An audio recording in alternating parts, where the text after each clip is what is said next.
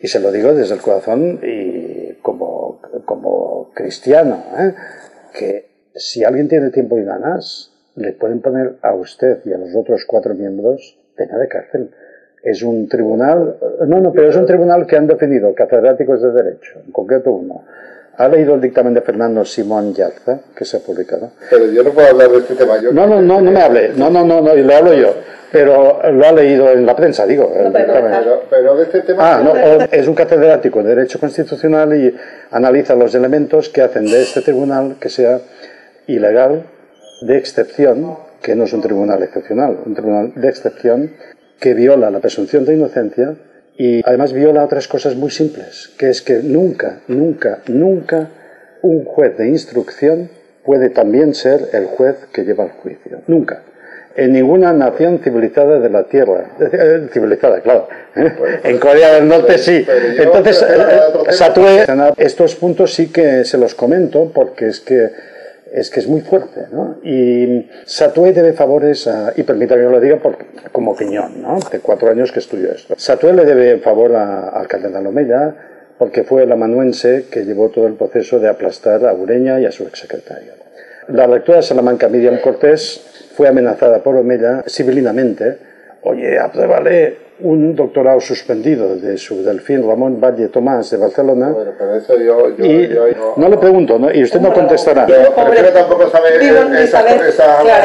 Hace de esto que usted, que le han puesto, hay que definirlo con palabras de diccionario, entre la espada y la pared, sin usted saber estas cosas, usted puede brincarla.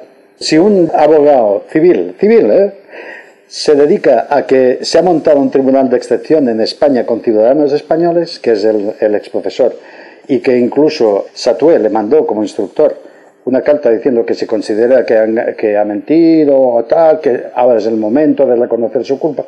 Esto nunca se ha oído decir que un instructor... Pero yo prefiero cambiar de tema. Con esta última frase ya acabó. Digo, tengo ganas de explicárselo, ¿no? Usted no me tiene que decir nada, pero estamos en una situación de acoso y derribo de Germán Arana contra el Opus Dei que inició en el 14 contra Ureña y contra Gaztelueta. Además, cuatro cases, 30 días antes de salir Bergoglio de Papa, nuestro Papa amado Francisco, 30 días antes de la elección se fue a vivir a La Rioja, donde era obispo Omeya. Sabía que Bergoglio sería Papa, porque Arana se lo explicó. Bergoglio estaba preparado y es nuestro Papa. Cada día de la semana anterior al cónclave se le veía ir, y eso ni es malo ni es bueno, caminando a la Academia Eclesiástica a reunirse con el cardenal Estela. Cada día de la semana anterior a recibir las instrucciones para cuando fuera elegido Papa. Es así. Y entonces Arana en el 13 le dijo a Cuatro Cases, vete a La Rioja, vete porque saldrá Bergoglio y ahí vamos a iniciar el tema de tal. Y el mismo 14 hunden a Ureña, llevan las dos campañas contra Ureña sangrante, que no se murió de un infarto porque le acogieron en Valencia, ¿no? Como decíamos aquí, cada uno tiene un rebaño. El Papa tiene su rebaño, los obispos tienen su rebaño, yo tengo mi rebaño. Y como me gusta el rebaño del otro, igual que los demás, si quieren preguntarme, me tienen que preguntar, porque yo veo la punta del iceberg, pero yo no veo, pero en principio... pero es muy... Creo que Dios habla por causa segunda y que el Espíritu Santo gobierna la Iglesia. Y a cada uno... lo sabemos, sí. Pero por ejemplo, ese nazi que secuestraron en Argentina y lo juzgaron en Jerusalén, él defendía, y su abogado también, que lo único que él hacía era silbar. Salía un tren y él no tenía que saber a dónde iba. Obviamente la ejecutaron, ¿no? Buscar la verdad. La frase favorita de Juan Pablo II, se lo preguntó Joaquín Navarro Valls, de la Biblia, ¿cuál es su frase favorita? Cuando yo entrevisté a Navarro Valls, ¿no? En el año 14. Y bueno, la frase favorita, Santo Padre, le pregunté y me dijo, sin pensarlo, la frase de Juan, ¿no? La verdad os da libres. Todo lo demás no sirve para nada.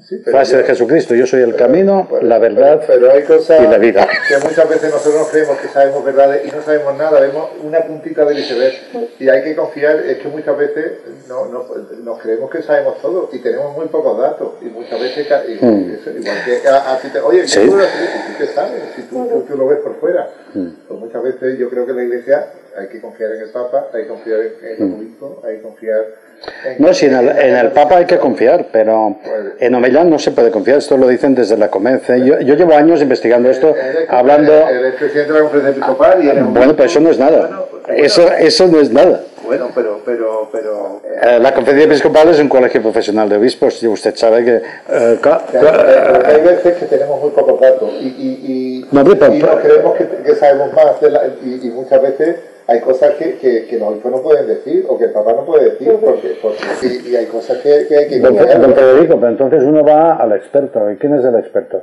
El que ha gastado cientos de euros o miles, en mi caso, en investigar una cosa, pero cualificadamente. Por ejemplo, ¿quién ha publicado cartas de Arana que le han llevado a los tribunales españoles por calumnia y tal?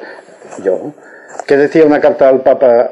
Querido Santo Padre, una carta así de larga, y entre otras cosas decía: una monja de la que no dudo me dijo que una enfermedad de la que ella no duda le dijo que don Manuel Ureña fue intervenido en un desgarro anal, presuntamente de una penetración, y luego dijo...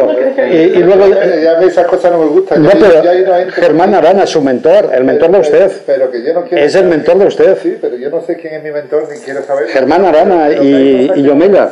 Hay cosas que no...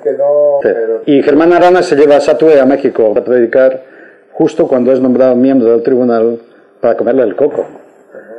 Y Satue ha cometido el error más grave que se puede cometer, que es dejarse llevar por alguien que no tiene ni idea de derecho canónico, que es Omella.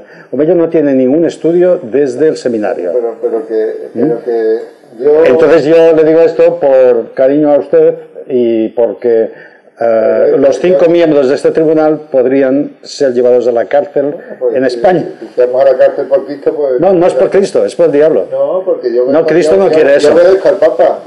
No, el Papa no ha montado esto, lo ha montado Germán Arana. Bueno, pero la carta que me nombra a mí es la firma del Papa. Yo, si obedezco, no tengo problema. Voy a la cárcel, bienvenido sea. Pero no es por Cristo, es por el diablo. No, el diablo es el que divide. El que obedece al Papa obedece al Picazo. No siempre. Desde su punto de vista es loable y se puede defender. Bueno, pero vamos.